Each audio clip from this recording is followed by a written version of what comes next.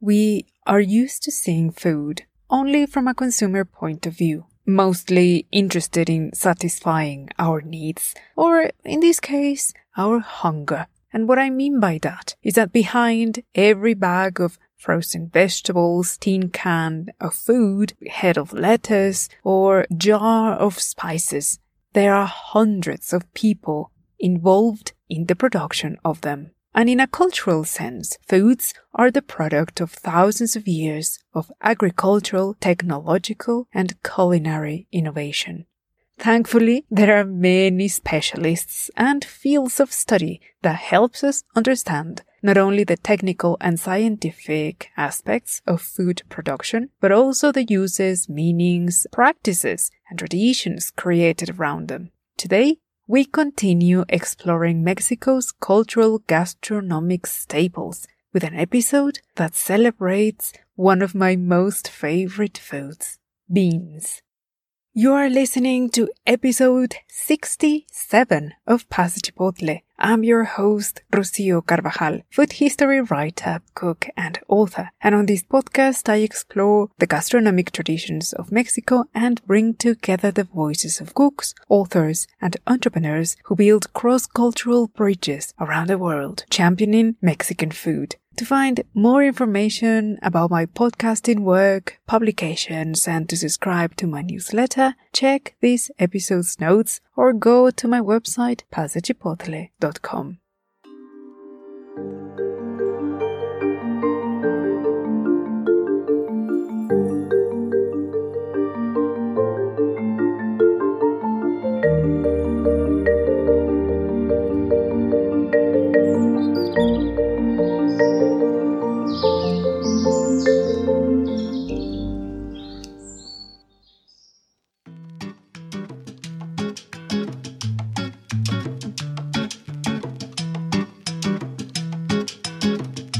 Hi, my friends! Welcome to the first episode of 2021 and the third installment of the Cultural Staples series that explores Mexico's most culturally and gastronomically significant crops. We began this series with chiles on episode 51, followed by cocoa on episode 69, and today we continue talking about all things frijoles, beans. If you follow me on Instagram and Twitter, you'll be up to date with what is going on behind the microphone. But if you don't, well, what are you waiting for? The update is that I'm really getting my head down working on my thesis, which at this point is finally taking shape and even has a name, which is Heritage for Whom? A revision of the dominant narratives about ritualistic food in Mexico. It is a bit of a mouthful, I know, but you can imagine that I'm juggling things at a slightly slower pace. But do not worry, episodes will continue rolling your way. And you can always spice up your podcast cravings with my other show, Hungry Books, in which I review books, well, about food. And my latest episode is a revision of a book called History of Drunkenness by Mark Forsyth, which is incredibly entertaining, knowledgeable, and very witty. And I will leave a link for you to have a listen. Now, when I was preparing this episode and reading around a dozen scholarly papers and books to do so, it dawned on me that the more essential food is for our cuisine, the more embedded it is in our plate and habits, well, the more we take it for granted. And by consequence, the less we know and the less we are curious about its origin. Together with corn, tomatoes, and chiles, beans are a part of the holy quartet of Mexico's gastronomy. Their enduring popularity as a delicious and versatile food make them synonymous with our cuisine, and sadly, in the 20th century, also has become the subject of discrimination and abusive cultural stereotypes. Yes, I basically mean the word beaner, and I will touch on that later. But really, what we are here today for is to celebrate this crop and the cultural legacy built around it. And I will make sure that you finish this episode eating beans.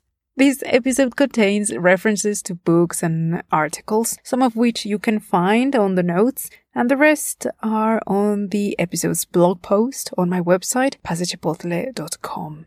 Alrighty then, get your spoons and pots ready, because we're about to get started. I hope you enjoy this episode.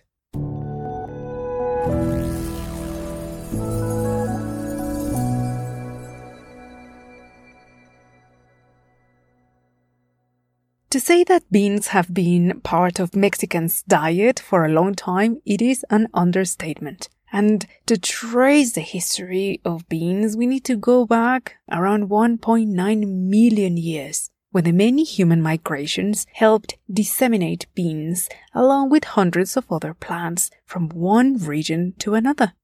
And over time, they helped carry many varieties of beans from Mexico to Central America and beyond, traveling as far as Colombia, Brazil, Ecuador, Peru, and Argentina. Beans lived in the wilderness for many happy millennia, until around 16,000 years ago, 5 species from Mesoamerica caught the attention of the first humans that transitioned to a sedentary agricultural life. Technically, a bean is the seed of several genera of the Fabaceae or Leguminosae plant family, and while there are more than 40,000 bean varieties in the world, we are going only to focus on the genus Phaseolus, which is native to Mesoamerica, where Mexico is located. Phaseolus has 5 different species, but it's really from the Phaseolus vulgaris, or common bean, from which all the cultivars that are traditionally eaten and planted here in Mexico descend from. Now, a cultivar is a production of selective breeding, meaning we have been doing analog genetic manipulation of our food literally since the dawn of all sedentary civilizations. If you have never seen a bean plant, let me try to describe it for you. It is a small plant, not taller than 1.5 meters, and except for runner beans, most cultivars need the support of other plants to curl and grow upwards. After their flowers are pollinated, they grow pods containing 4 or more seeds or beans that grow downwards and allow the bean to ripen while the thick skin of the pod protects the delicate seeds until they are fully developed. In Mexico, we eat an average of 9.9 kilos per capita of beans a year, and that should tell you how much we love and value them. We really don't get a chance to get bored with the more than 70 cultivars that vary in size, shape, and taste. Some popular varieties are frijol negro, bayo, mantequilla, conejo, frijol de milpa, garbancillo, ayocote, and like 53 other cultivars. As I mentioned earlier, beans constitute one of the staple crops upon which the ancestral Mexican food system and diet was built, and cultivated with its inseparable companions corn, tomatoes, and chiles, they went on to inspire carefully crafted agricultural techniques, and 2 of them are so effective that are still used to this day. One of these techniques is known as milpa, which consists of allotments where these crops are grown together on the soil, and the other method is one that uses a hydroponic system, by which beds of soil known as chinampas rest on elevated beds over lakes or similar bodies of water. Beans are an extremely useful crop for the enrichment of the soil, as they return huge amounts of nitrogen back into the earth, which is very convenient since corn is a particularly nutrient-hungry plant. So as you can see, these cultivation systems not only make practical sense in terms of effort, also they are eaten together and create a perfectly balanced ecosystem. So now that you have some basic elements of the botanical credentials of beans, I want to tell you a little bit about one of the many myths of origin about them.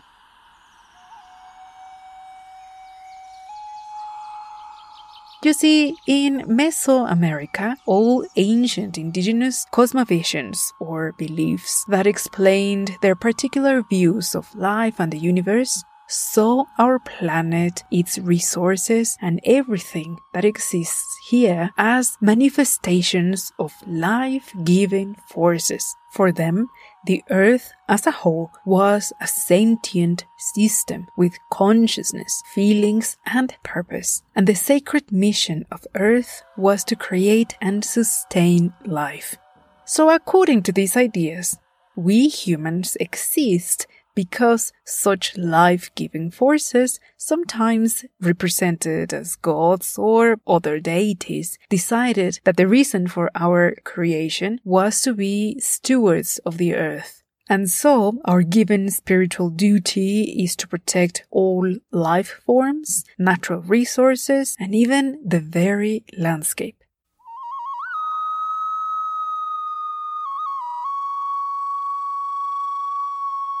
What agricultural rites of ancient Mexico tell us about the indigenous beliefs is how their spirituality has always been expressed as ways to honor the earth. Which, if you think of it, it really differs from other Western views, namely European civilizations, that see mankind not as a collective of custodians of nature, but as beneficiaries of it. Therefore, all life forms and resources are there simply to be exploited. And then we wonder why we need the Paris Agreements on climate change. Anyways, one of my favorite bean myths is an obscure and fascinating tale, and this is how it goes. For the Mexica or Aztec cosmovision, at the beginning of times, there was only water, and in this sacred water, the only living creature in it was the goddess Tlaltecutli, who had the shape of an alligator. At some point, two other gods were apparently bored, and so Tezcatlipoca, the Lord of Darkness, and Quetzalcoatl, the Lord of Light, decided to create the earth. So far, so good. But to do so, they decided that they had to kill Tlaltecutli and split her in half. The bottom half will be the ground, and the other will be the heaven. And at this point in the story, from who knows where, a bunch of other gods came and they decided to bless her body in a way that allowed many life forms to be created from it. Trees, grass, and weeds were created from her beautiful hair. From her skin, all flowers and delicate herbs appeared. Her eyes became springs of water, and her mouth and nose transformed into caves and mountains. Also from her body, all edible plants were born, including, of course, the star of today's show, beans, along with chiles, amaranth, corn, squashes, sweet potatoes, and hundreds of more plants. Eventually, when mankind was created by mixing corn masa with the blood of the gods, they were told to remember their origin and to honor the earth, which is partly what explains why many agricultural rituals from the Mexica world express in many different ways all these beliefs. Therefore, agricultural ceremonies are meant to prepare the seeds to return them back to the bosom of their mother, from where the miracle of life will continue again.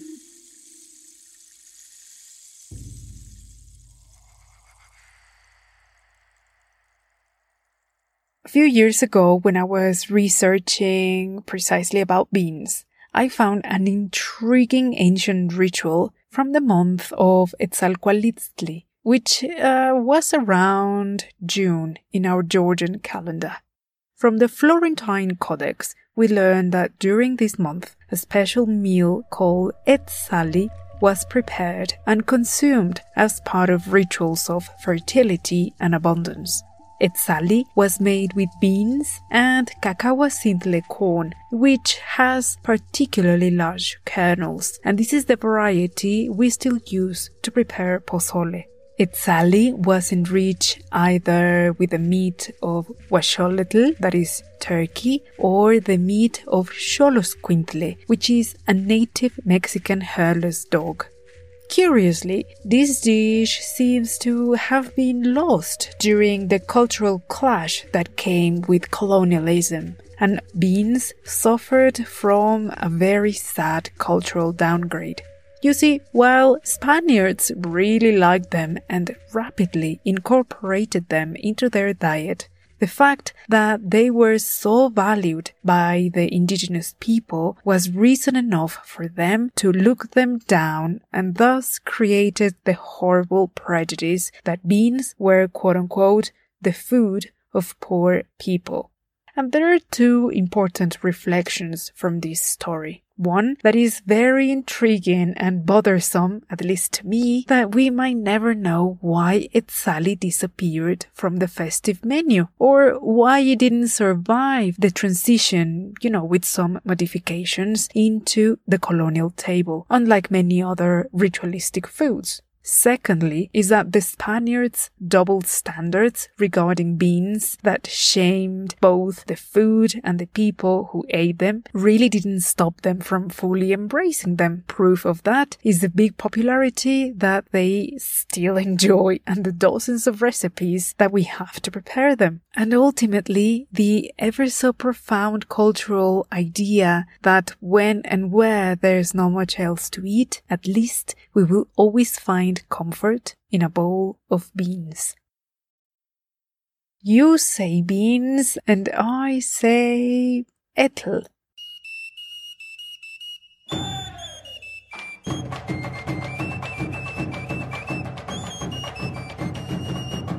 It is curious that while many indigenous names of valued foods have been adopted with few phonetic changes into other languages, like cacao that became cocoa, or aguacatl that became avocado or aguacate, well, beans weren't that lucky. Thankfully, I am not the only one tortured by this linguistic mystery, and I found a study about the many indigenous names for beans in the New World. And it turns out that there are more than 226 different words associated with beans, and they are incredibly different from each other. Let me give you some examples. In Tepehuano, beans are called babi. In Zapoteco, bisawi. In Totonaco they are canatstapu. In Tzeltzal, from Chiapas, they're called chenec. And in Nahuatl, they're called etl. In South America, we find other words for beans, like poroto in Quechua, feijão in Portuguese, and some other countries call them habichuela or judías. Curiously, in French, the word haricot means beans and is very exciting because haricot comes from the Nahuatl word ayocotl, which is a traditional name for runner beans. Let me say that again. Haricot ayocotl.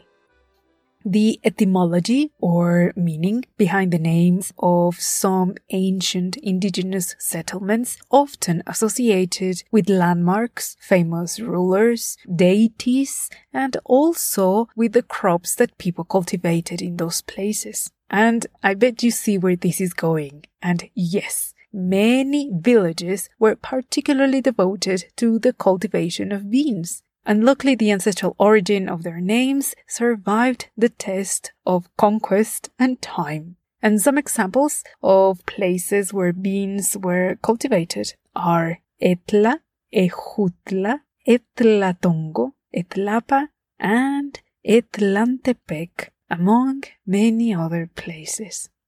We will return with the show after this short break.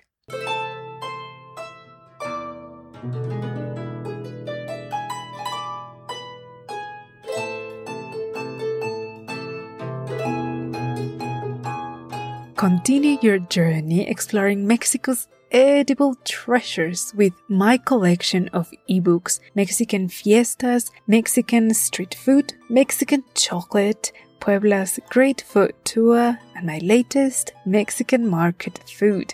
To know more about my ebooks and start the making of your own traditions, go to passthechipotle.com/publications or click the link on this episode's notes. Go to passthechipotle.com/publications and get ready to cook, learn, and enjoy Mexican food like you've never imagined.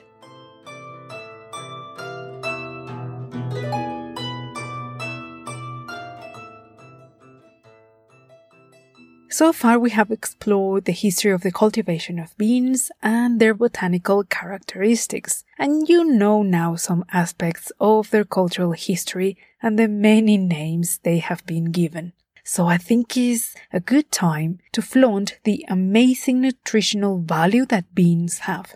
After all, what brought us here today is the fact that they're such an important and delicious food. So let's begin by saying that all legumes, specifically beans, provide incredibly valuable nutrients that are essential for our bodies, like calcium, zinc, potassium, and iron.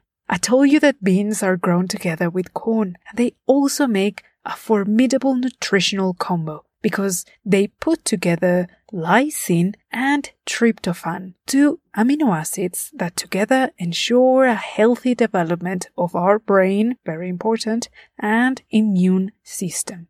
Tryptophan alone helps the production of melatonin and serotonin, which regulate our sleep cycles, appetite, and even mood. Together with lysine, they help the neurotransmission of serotonin and niacin, a vitamin that can help lowering cholesterol and boost brain functions, among many other benefits. So, what does this all mean, Rocio? I know you're wondering. Well, basically, I'm trying to say that if you want to sleep fine, feel happy, think better, regulate your appetite, and avoid an excess of fats in your blood, well, you better start adding beans to your everyday diet to keep you happy and healthy. Now, how exactly are beans prepared? So, after beans have been harvested, they must be allowed to gently dry for several days by laying them under the sun and turning them every now and then while they are still in their pods. These will prevent them from drying too quickly and splitting. Once they are dried, they can be safely removed from the pods and stored. A very common traditional technique for cooking them involves soaking them before boiling. These will soften the skin and shorten the cooking time. And a very clever way to cook them that goes way back to ancient practices involves adding a solution of either tequesquite or ash to the water where beans are going to boil. This will tenderize them, making them extra soft and easing digestion. In other words, reducing gassiness. Now, I just said a big word there, and I bet you don't know what that is. And that was tequesquite. Tequesquite is a naturally occurring type of salt that has sodium chloride, sodium carbonate, and sodium sulfate, and it is absolutely safe to consume in small quantities. Tequesquite forms in certain types of lakes that have a particularly mineral-rich water. It is harvested from the shores of these lakes, where it forms a grey, thin, flaky crust, and it is commonly sold at traditional markets, meaning you will never find it in Walmart. So what you need to do is to take a tablespoon of tequesquite and dissolve it in a glass of water. Once the sediments have gone down to the bottom, you pour this water into the pot where you're going to cook the beans. Now, I already told you about the ritualistic dish called etzali and how it didn't survive to our days. However, we do have quite a few of such ancient dishes that are still part of many hyper-local cuisines here in Mexico. And that is the case of a dish that was created by the Totonaco people from Veracruz. And the name is taxguayahun.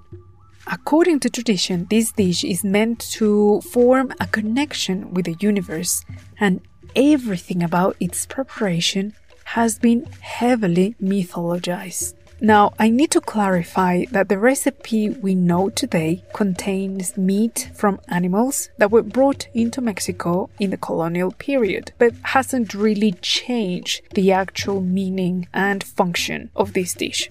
So it all starts with a sacred pot where beans are going to be cooked. The pot represents the cosmos. The beans symbolize the earth, and the pieces of either pork or beef are meant to represent mankind. And above these ingredients, powdered chiltepín chile is sprinkled to represent the stars.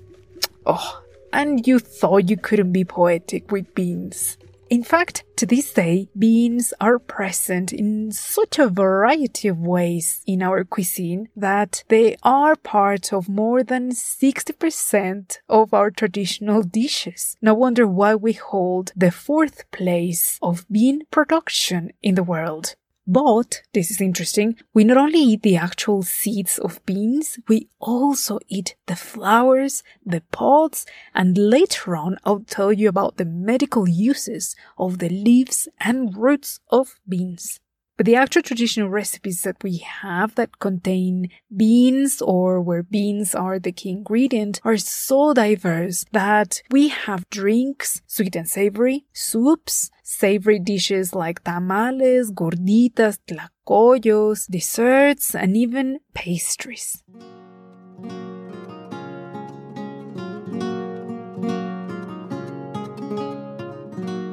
Thanks to the works of cultural historians, we know that beans entered the colonial diet very smoothly, and Spaniards really loved them from the beginning. And while you might recognize dishes like frijoles charros, frijoles de la olla, frijoles puercos, ground into a paste, or in creamy soups like I mentioned earlier, colonial experiments were, how to say it, quite adventurous. And I will let you decide for yourself. One of the earliest written recipes we found for preparing beans is from a personal handwritten recipe collection by a lady called Doña Dominga de Guzmán, and she wrote this book in 1560, in which she captures the fascinating changes in the culinary revolution in which Spanish, Arabic, Sephardi, indigenous, and African traditions shaped our cuisine.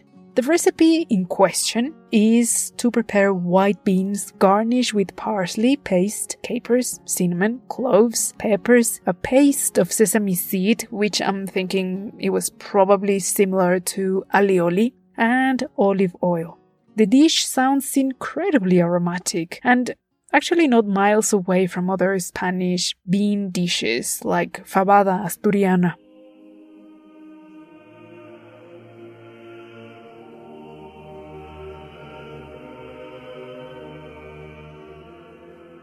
Another recipe comes from a manuscript that was written by a friar, this is very curious, who was in charge of his monastery's kitchen. His name was Fray Jerónimo de San Pelayo, and he wrote this manuscript in 1766. And the recipe to prepare beans suitable for Lent goes like this. So he begins by giving us instructions to saute some onions in lard. Then we have to lightly mash the beans so they can thicken. Season them with epazote herb, parsley, and mint, which is too many flavors if you think of it. And all of these are digestive herbs, which tells us that he might as well have been very aware of the risk of having a monastery full of gassy friars. And he also provides us with some other suggestions to prepare this dish by adding garlic, saffron, cloves, and pepper. And actually that reminds me of something. It might surprise you to know that the common assumption that all Mexican food has to have cumin is an absolute lie. Having said that, it is also fair to point out that it was really thanks to the Arabic and overall Middle Eastern gastronomic influence that Spaniards developed a taste for spices like cloves, cinnamon, and yes, cumin, all of which were introduced to Mexico during the colonial period. And while we use them a lot in certain dishes, we don't use them indiscriminately. Make a mental note for that. As I hinted earlier, the bean plant is the gift that keeps on giving. And while modern-day Mexicans, myself included, are embarrassingly unfamiliar with the deep ancient knowledge of traditional herbalism, which is not the same as herbology, we will have to leave that to Professor Sprout from the Harry Potter universe. And to take us out of our misery, we are lucky to still have the marvelous De la Cruz Badiano Codex, a document from 1552, which surprisingly doesn't live in Oxford or Florence, but in our very own National Library of History and Anthropology in Mexico City. And it is entirely dedicated to providing illustrations and very useful descriptions of the botanical nature of medicinal herbs and plants known to the indigenous world, along with the instructions to use them, offering the most compelling history of medicine of the New World. The Codex says that the juice of tender ayocotes or runner beans can't be used to treat eye infections. The roots seem to be particularly effective as a purge and dewormer, and the dried leaves were used to prepare infusions to help urinate and clean the kidneys. Other uses of extracts from the plant are described as an effective treatment to stop diarrhea and as anti-inflammatory. Now, just remember, I am not giving any medical advice here, so please consult your medical doctor before embarking on a bean cleanse. And since we're talking about medical things, I know you're probably wondering whether I will address or not the gas issues. And of course, I'm not going to disappoint you. So here it is, the big question. Why do beans make us fart? Well, they make us fart because the starches in the beans contain certain sugars and fiber that our bodies really struggle to digest. And when these sugars meet up with the bacteria that lives in our intestines, they feed on them and produce gas. Gas that is, well, farted. So technically, it's not our gas, but our bacteria's gas.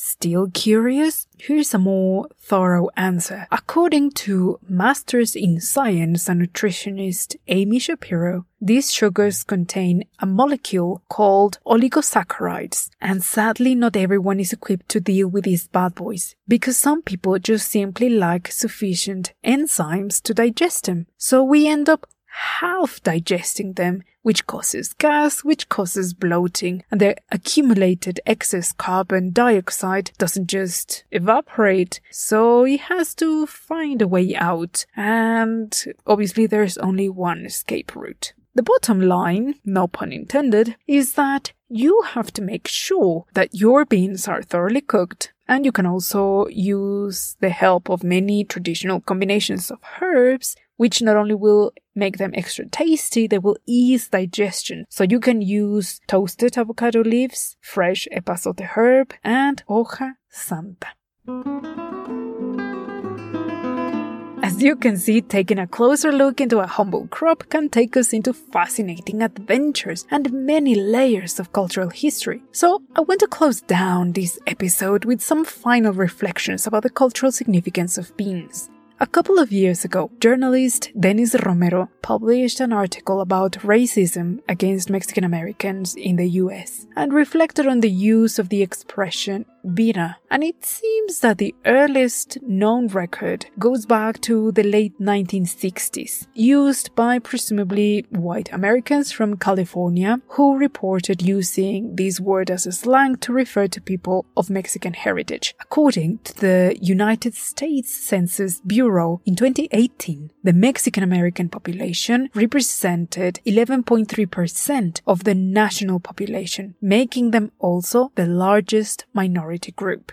Now, I am aware that addressing systematic racism and heritage-based violence in America is a whole different podcast. But the truth is, after the very complicated year we just had, and particularly in the US, I think there has been an important shift in cultural awareness, especially in a nation that views itself as the flagship of multiculturalism.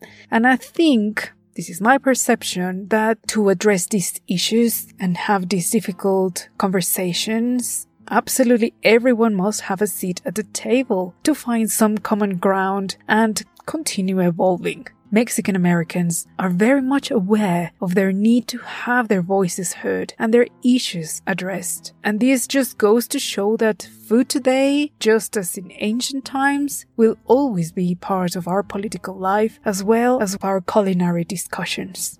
Now, in terms of the historical significance of beans in Mexico, it is worth mentioning that while it is true that corn remains the most culturally complex crop, the renewed interest in our gastronomic heritage has made us question and evaluate how much we have explored and preserved the associated food knowledge that we have. The somehow recent multidisciplinary approach to food studies has allowed us to better understand traditional foodways through the lens of historians, ethnobiologists, archaeobotanists, anthropologists, gastronomes, and many other specialists, thanks to whom we can learn so much more about our cuisine. And we have way more elements to recognize now that beans, along with other staple crops, are fundamental to our gastronomic and cultural identity. The history of their consumption and cultivation reveals so much more than techniques. They really open a window into exploring the complex traditions of Mexico's ancestral cultures. And finally, I think what I take with me today from this episode is the notion of becoming a custodian rather than a user of this amazing planet of ours. And don't be alarmed, we don't need to sell our houses and become radical hippie farmers to change the way we value all the factors that intervene in our cultural food systems. We just need to be more aware of it and make better and more informed choices.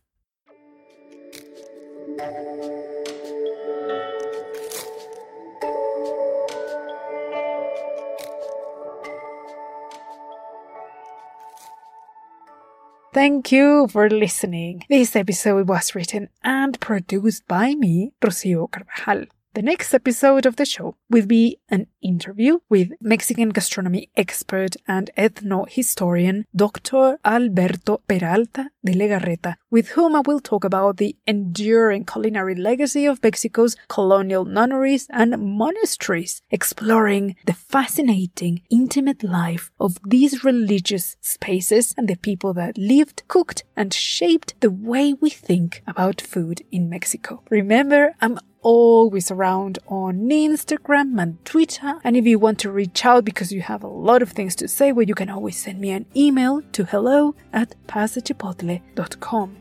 If you enjoyed this show, please help me get the word out, because that really helps to keep the audience growing so more people can find it, learn, and enjoy this project. And I have left a link on the notes so you can review the show on Apple Podcasts. And so I think that's it for me for today, my friends. Until the next time.